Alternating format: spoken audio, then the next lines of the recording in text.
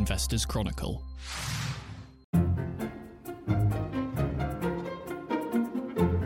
Hello and welcome to the Companies and Markets Show. It's Thursday, the 5th of October as we record. Mere moments after the award of this year's Nobel Prize for Literature. Sadly, the fine team at Investors Chronicle has been overlooked once again, but we will persevere nonetheless. Coming up today, we discuss full-year results from the perhaps underappreciated heating and ventilation provider Volution. We look at this week's cover story, which is all about the pesky and persistent discounts to net asset value on which investment trusts are trading this year.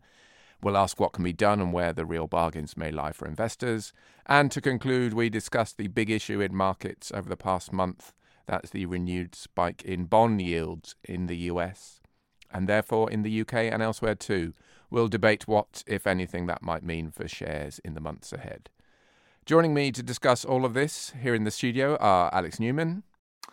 Hi, Dan. Also joining me in the studio, Val Cipriani. Hi, Dan. And Mike Fahey. Hello. Mike, we'll begin with you. Okay. You covered the results for Volution. Mm-hmm. Again, the Nobel Committee overlooked you disappointingly this year. But nonetheless, those figures, I mean, the company has been under the cosh a little bit this summer due to its exposure to the construction sector and the perceived, weakness there and the actual weakness in terms of the end market. But today's results look pretty good. Yeah, today's results were good. Revenue was up about 6%. Earnings were higher than expectations, about 3% beat to earnings per share. Good cash generation, and its net debt was lower than analyst forecasts as well. And overall, an all-round good performance. And I think the main reason for that is when we look at the building materials market, there's much of the woes are caused by the higher interest rates feeding into mortgage rates, which then means lower demand for new homes. But Volution was very sort of keen to stress that although new build is a sizable part of its earnings, it's only around a third, and most of its, well, maybe even slightly lower, going towards 30%. Most of its earnings come from the kind of repair, maintenance, improvement market. Yeah, and I mean, if we look at what's happened over the past few months, we can put that to the side for a minute, but what about the business itself, the growth drivers there? There are concerns over these end markets, but where does Volution see business coming from? Where is it seeing business come from? So it's got three prominent geographies, and it's been a serial acquirer, which I think we're going to get into. But yeah, it makes about half of its money from the UK, roughly, then about a third from continental Europe, and the rest from Australia. And I suppose the key thing is when you look at all of these markets, unusually, you would think that diversification is a good thing to have and would offer it some sort of protection. But this higher interest rate environment and the depressing effect it's had on housing is kind of global. So in all of them, it's faced similar sort of pressures in new build.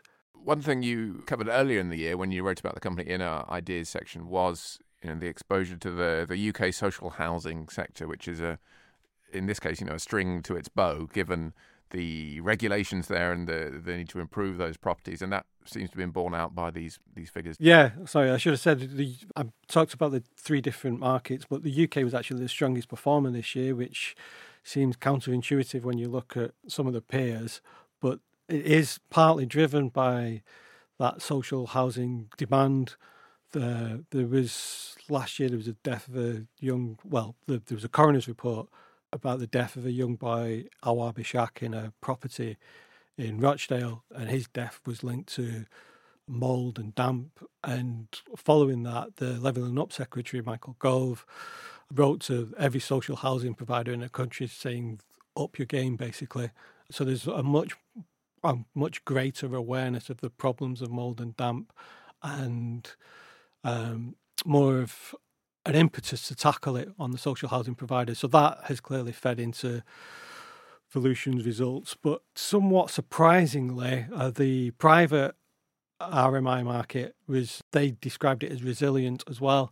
I think there's some frustration from the company's point of view in that they are seen as this. They're lumped in with all of the other building materials companies, which, the people making bricks, etc. And their products, I think they would rather be seen alongside other heating and ventilation companies, such as the likes of Ariston in Italy and Systemair of Sweden, and there's quite a few players in Europe, but because there's no others in the UK, they're kind of lumped in with people, like I said, providing bricks, blocks, and maybe much lower margin businesses as well. Yeah, we were talking about this yesterday, weren't we, when we were discussing, the prospect of talking about Volution ahead of this morning's results, and we looked at the shares over the summer, and they, down, I think, 20% in 6 months for no particular company-specific reason, more that they've been lumped in with the construction sector and marked down for that reason. Yeah, and people see housing markets, people see, new build starts on homes falling, and although it is only a third, it's still a big driver. And if you're looking at that as somebody watching the market and you're looking at the companies with exposure, then Volution seems like an obvious target, really. Yeah, well, shares up 10% today, so, clearly there was... They were up 15% just before we came into this 15%, there we are. So it's making back some of that ground, which was, perhaps a unjustified fall. You talked a bit about margins there as well, and the progression there, the targets, plus 20% margins, still very much on track. And it's kind of slightly edged up the margin, which, given some of the inflationary pressures, not only in terms of materials but around wages and distribution, etc., is a fairly decent result. They indicated that towards the end of the year, and I think this is one of a couple of tailwinds for it. Towards the end of the year, the inflationary pressures around the cost of parts and materials is easing somewhat, even though wages and lots of other input costs are still quite high.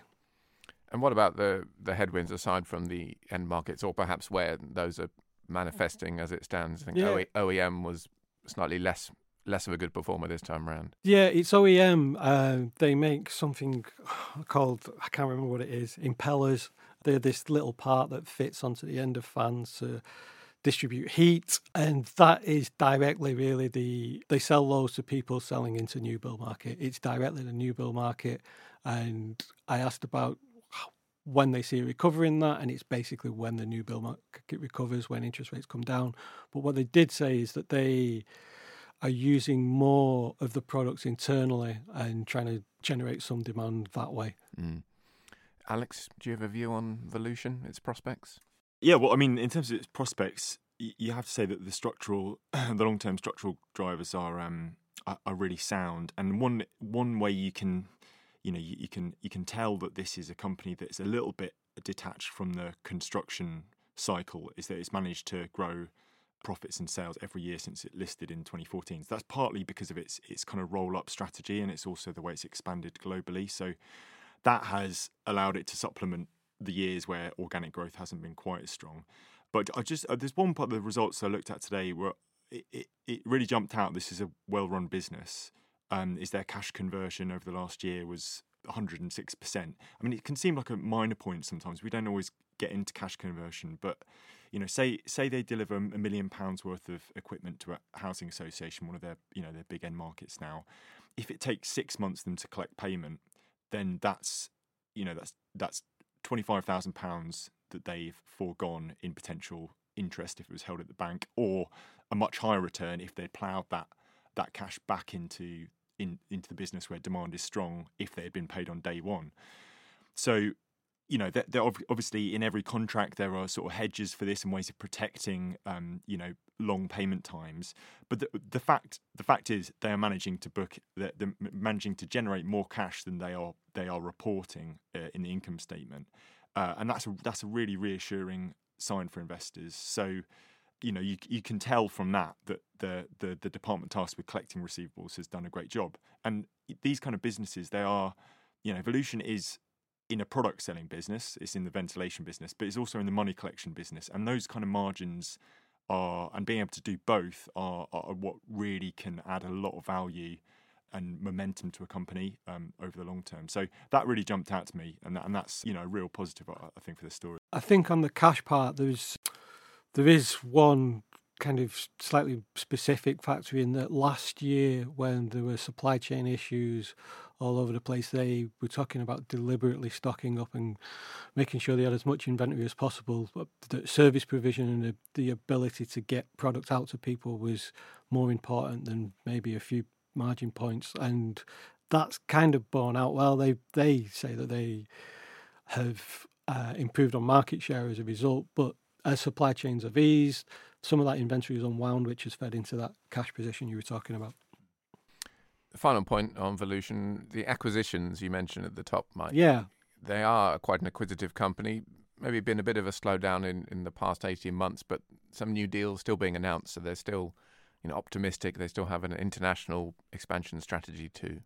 Yeah, well, I did ask about this. They, on whether or not there'd been something of a slowdown, and the chief exec, Ronnie George, pushed back slightly. He said if you look over the course since we've been listed, they listed, it's almost 10 years ago now, in 2014, they've done around 2.5 deals a year.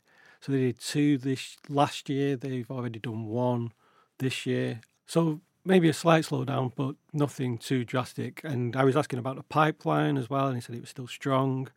I think there's some frustration there in terms of valuations. You would think that in a market like this, which is much weaker, that there may be some more bargains to be had. But he was saying that vendors are obviously still, nobody wants to drop prices.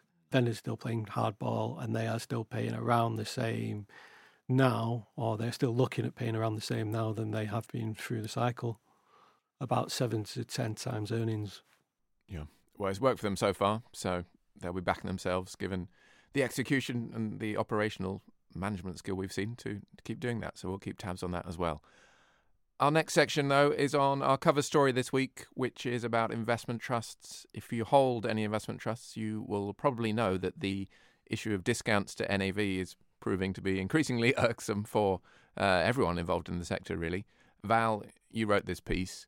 The big question: what are the reasons for the persistence of these discounts? Because there's always times when trusts en masse or sector by sector trade at premiums or discounts, and quite often they tend to move around. But it's really been a one-way street over the past year, 18 months, and not in the right direction. So what are the drivers of this, as far as we can ascertain?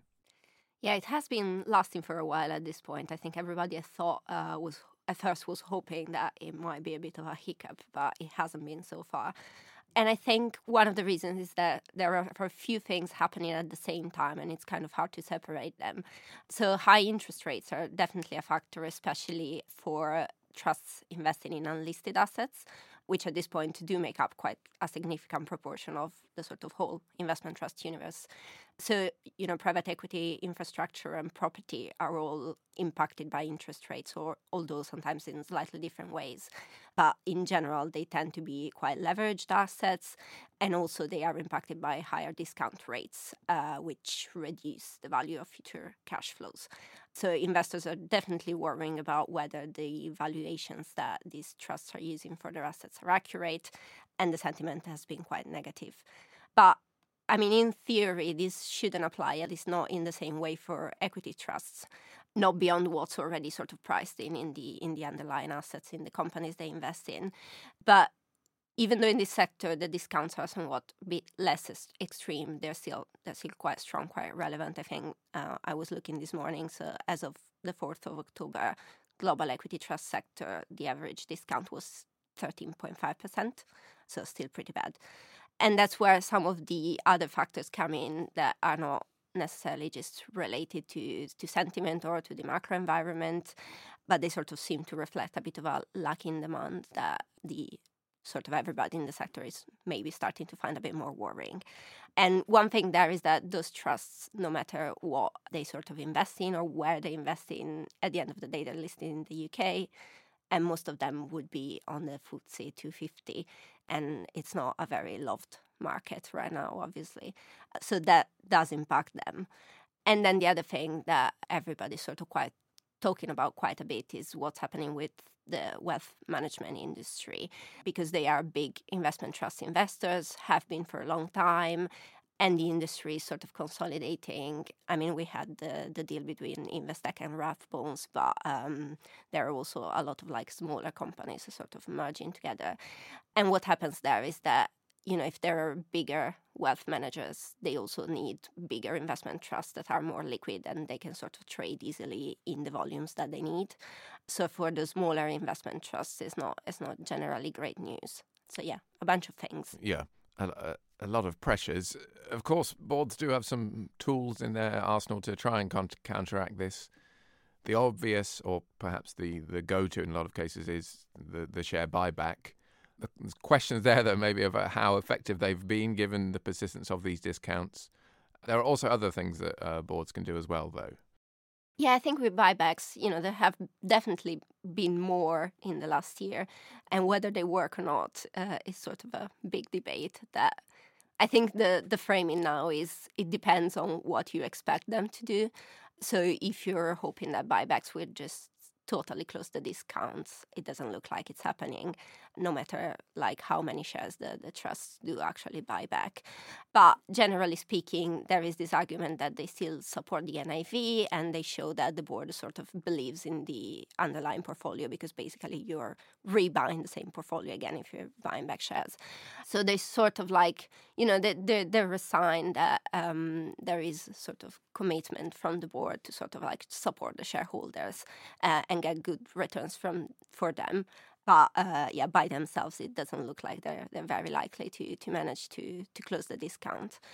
And in terms of like what else could be done, so there's a few things. One big one for the smaller trusts especially is looking at mergers and acquisitions. So for some of them, merging together, for others, whether, you know, just thinking about whether they should sell the assets really.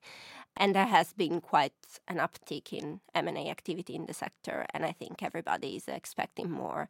Also because, as we were saying, there is demand for bigger and more liquid trusts, and partly also because over like the previous years, there were really a lot of investment trusts launching sometimes, and sometimes, you know, quite a few of them sort of doing similar things. So in some cases, it just sort of makes sense that there will be a few less. And then the other thing that could potentially be interesting is that there are a few trusts for now that sort of have facilities where the investors can regularly get their investment back at sort of NAV value rather than at share price value. So, for example, Diverse Income Trust does this every year, just once a year. If you want, you can get your money back. And I think it will be interesting to see if the discounts continue, if more trusts would be willing to do this, to kind of like give investors the opportunity to get their money back closer to the real value of the assets. Yeah, I suppose it's a sad situation in some ways where you have to accommodate people who, I mean, it's understandable, but it's sad that the situation has boiled down to, well, the best I can hope for is getting money back at par rather than any appreciation. But given how long some of these discounts have been going on, there would be some people, you know, who would have that interest. And as you say, perhaps that could promote a better, sentiment on those trusts overall and contribute to improvement in future. One thing we did as part of the piece is look at trusts' Z scores, because clearly with this persistence of discounts, a big discount doesn't necessarily mean that it's going to close up. It doesn't necessarily mean that the buying opportunity is going to be one that is realised anytime soon. So we've looked at Z scores in an attempt to rank some of these trust discounts relative to their history and pick out some of the most yawning of those discounts. Yeah, we've got nice little table in the magazine that you can look at. But basically, it looks at trusts that are trading at pretty big discounts, that have not been doing too bad performance-wise in the past year, and that pay dividends and are not overly geared, so they don't have too much debt. And we've ordered them by their Z-score, which basically, again, tells you whether a trust is especially cheap compared to how it's been in the past year or so. And I think the most interesting thing that came out of that table is that in the top 20 results, there were really quite a few infrastructure trusts, both sort of in the renewable energy space and in the more sort of core infrastructure side. And I think it's quite interesting because also infrastructure is an area that everybody tends to cite when you ask them about which of these discounts could potentially be opportunities, just because it really, really has derated a lot off the back of higher interest rates. And so, for investors who are prepared to be a bit patient and kind of like look into it, there really might be something in there somewhere. Yeah.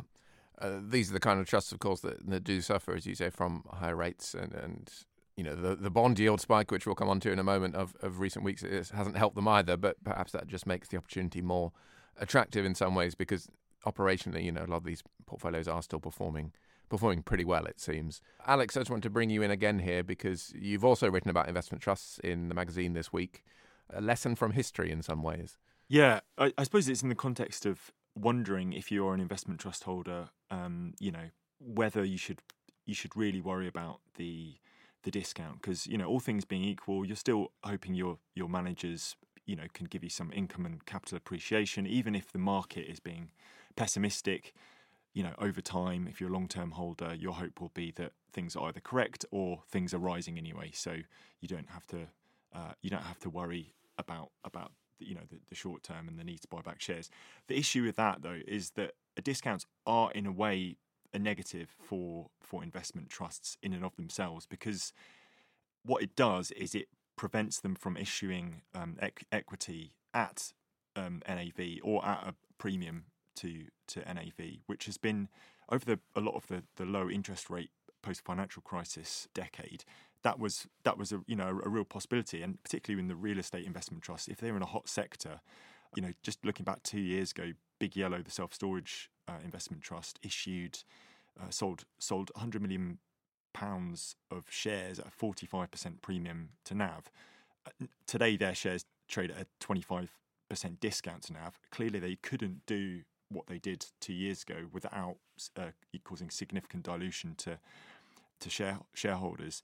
Because why would you if you were a new investor, why would you agree to buying shares at a 25% markup to the current market? Anyway, the point there is that it has raised the cost of capital for investment trusts, and so not only is debt more expensive, but equity markets are a lot harder to tap. Yeah, I suppose the reason this is a lesson from history is that the hedge fund luminary and philanthropist George Soros pointed this out quite a long time ago, and he was watching a real boom period in what were then called mortgage trusts in the late 60s and early 70s in the US, and he saw that there was this really powerful incentive for investment trusts to issue equity at premium, because that just juiced the earnings per share, and so long as you were on that gravy train, it could run for quite a while, until that is that the earnings started to slow in the business, as almost every sector has seen earnings slow down in the last two years, and then sentiment drops, and then it leads to the opposite, which is a kind of spiral in sentiment and quite a long fall. So the sort of lessons there is that these can be quite long cycles, and a correction in NAV is something that investors might want to see before they actually get bullish about some of the investment trust world, because sentiment, as Val said, it is such a part of the investment case for investment trusts, whether or not you take a very agnostic view on discounts. So yeah, that was just the small addendum to Val's brilliant piece. On that subject of the catalysts and for certain sectors and certain trusts, it will take, I'm sure, a change in overall sentiment, or at least a end to yields and interest rates rising, which, well, one of those has ended, but the bond yields are still rising at the moment. But there are obviously also idiosyncratic cases as well, and cases where trusts will see an improvement. I suppose we don't need to go into specific details right now as to which trust those might be, but I think that's a fair point, is it, Val, that we're not entirely dependent on the macro situation turning for an improvement in all discounts. Yeah, no, I think it's probably a case of just being quite careful and selective of the investment trust you kind of choose to invest in. So, well, the general idea is that, just as we said before, just because it's discounted and it's cheap, it doesn't necessarily mean that it's attractive. But still, there are trusts that, because of various issues that they might have had, or for other reasons, they do look particularly cheap and they have decent hopes of sort of like picking up a little bit again. So it's this idea, that some trusts do have sort of catalysts waiting for them in the next months or so. And there could be some opportunities for investors there, even if the sort of general economic environment doesn't get any better. Yeah. And conversely, as Alex said, if these are opportunities for the long term as well, you can pick up a good dividend yield and bank on, the operational performance giving you capital growth over the long term, then all will be well ultimately. Indeed. For the short term, though, we're turning to a situation that has been alarming some people. We've mentioned it many times already on this brief show, and that is bond yields. There's been a bit of a rally today, but prior to that, we have seen a big surge in yields and therefore a fall in bond prices. Of course, it was this time last year that something similar happened in the UK, and we all know the reason for that. That was the mini budget. This time around, though, the catalyst may be a little less clear. Alex? Yeah. So I suppose, which we have also talked on this podcast quite a few times before, there's been this tug of war of the past year. So at the end of 2022, there was a huge amount of commentary, including in our magazine, and also market positioning that suggested investors thought this was going to be an excellent year for bonds, because the anticipation was that interest rates and inflation were peaking, economies were starting to slow, and that bond prices would, after a disastrous year, would rally. And that didn't happen because interest rates, as we now know, went higher than expected. The outlook for falling inflation has been a lot more mixed, and some of the economic data, particularly out of the US, has been a lot more robust than anyone anticipated. And then pouring more fuel on that fire, the Fed, which really is kind of the rate setter for this entire market, has been quite hawkish. So it's kind of come out and said it's not about to reward markets with a nice pat on the back and say, all's well now, yields can fall. So there's been this holding pattern ever since where the bond trade continues to look good, but the fundamentals are taking a lot longer to be proven right. So another way of saying that is that the analysis has just been wrong because the timing's been too early, and what might be spiking yields, which have really just been rising. If you take a longer term view, not just the past couple of weeks, they've really just been, they've been continually rising over the last year plus. Is that the latest bout might have just been capitulation because investors are starting to have to recalibrate the pace of rate cuts, and there's so much hinges on the timing of getting it right, of calling the top of the rate cycle. Now there's this this muddy picture. Are they going to stay elevated for longer? And there's all the technical reasons why it might not just be that. And there's also there's sort of premia and adjustments in various treasury lengths which might be affecting. Which I have to say I don't fully understand the various competing theories there. What makes sense to me is that it's a very long term and painful adjustment. We might just be seeing the latest iteration of that. Yeah, I mean, the two things I suppose I would say. The first is it's clear whatever's driving the bond yield spike, that is definitely driving renewed pressure on equities in recent weeks. Yeah, and the other thing is that some of these explanations are maybe a little contradictory because you've got term premium, which is the gap or proportional gap between the long end of the curve and the short end, which we won't go into now. But you've also got things like, there's some people saying, well, they're pricing in better growth rates. And some people are saying, well, actually, it's because people are actually finally starting to price in a recession in the US. So, entirely contradictory. Nonetheless, all of this recent move, because obviously with interest rates rising, this has been going on at a more gradual pace for a while. But this recent move does seem to at least have been sparked by the Fed decision, or at least their dot plots last month, where they indicated that rates weren't going to be cut anytime soon, which to me, and I think to a lot of people, is an obvious point, but markets really hadn't priced, or it seems like they hadn't really priced that in. They were still expecting a lot of rate cuts, much sooner than you and I might think. Of course, who knows, if this gets really bad, then maybe those rate cuts will materialise out of panic, but let's hope we don't get to that situation. I mean, the ultimate point of all this discussion really, though, is to look as well about what the implications could be. Clearly, 6 months ago or so, we had a US, mini banking panic based on the fact that a lot of banks were, and still are, holding bonds. They're holding them to maturity, but they had to mark them to market in some cases, and that left them nursing big losses. And then we saw what happened with Silicon Valley Bank and people getting worried about regional banks. I suppose the initial thought is would this latest increase run the risk of a repeat of that kind of situation, albeit one where you'd hope people are a bit more cognizant of the various supports and at least the situation, rather than this being a new issue? Yes, in short, I think you kind of get a very good half answer at the end of there. But from what I've read is that the very big unrealised losses on US banks' balance sheet. So they own hundreds of billions of government bonds, which contribute to the way their capital is calculated. They're still there, and they've now booked larger unrealised losses.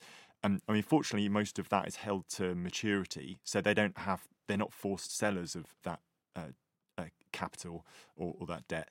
But as we saw in March with the blow-up of Silicon Valley Bank and others, the impression of any issue with a bank's capital or balance sheet has unintended and very serious consequences, which everything can unravel very, very quickly.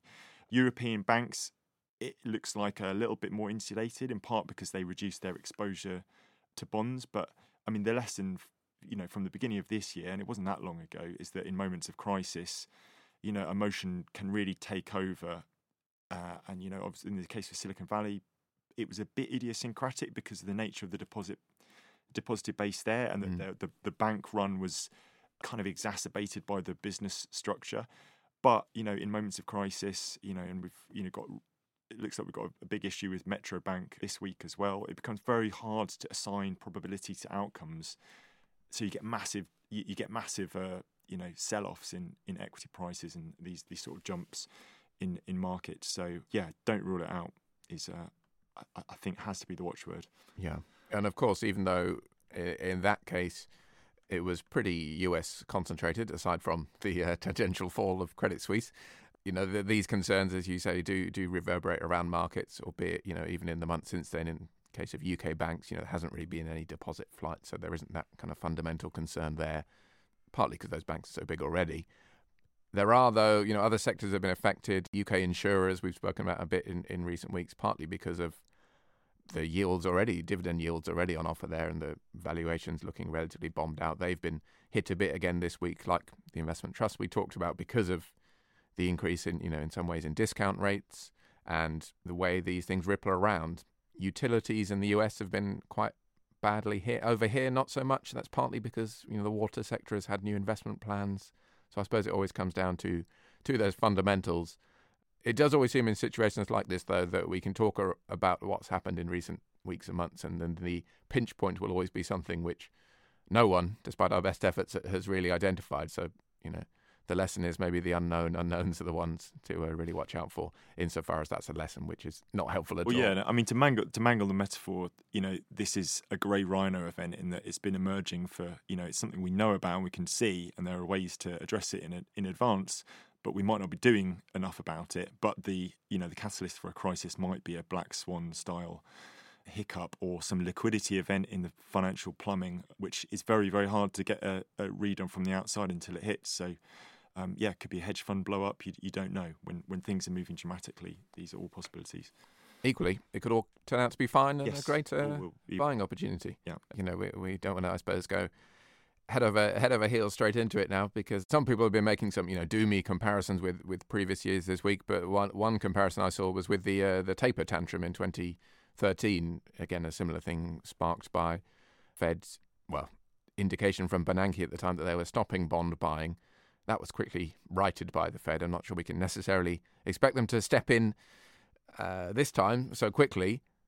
However, that was a situation where there was a lot of concern about rising bond yields, and ultimately it kind of came out in the wash. So we shall see. As I often like to say on this show, it's difficult to it's impossible to predict the future, isn't it? But nonetheless, we should be aware of these risks and the possibility that it will all turn out to be fine. On that note, I'm going to conclude. We have run out of time, but thank you very much to Alex, to Val, and to Mike. And thank you to you for listening. We'll be back next week with another Companies and Markets show.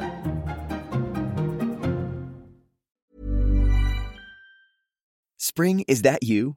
Warmer temps mean new Allbirds styles. Meet the new Superlight collection, the lightest ever shoes from Allbirds, now in fresh colors. These must-have travel shoes have a lighter-than-air feel and barely-there fit that made them the most packable shoes ever. Plus, they're comfy right out of the box. That means more comfort and less baggage. Experience how Allbirds is redefining comfort.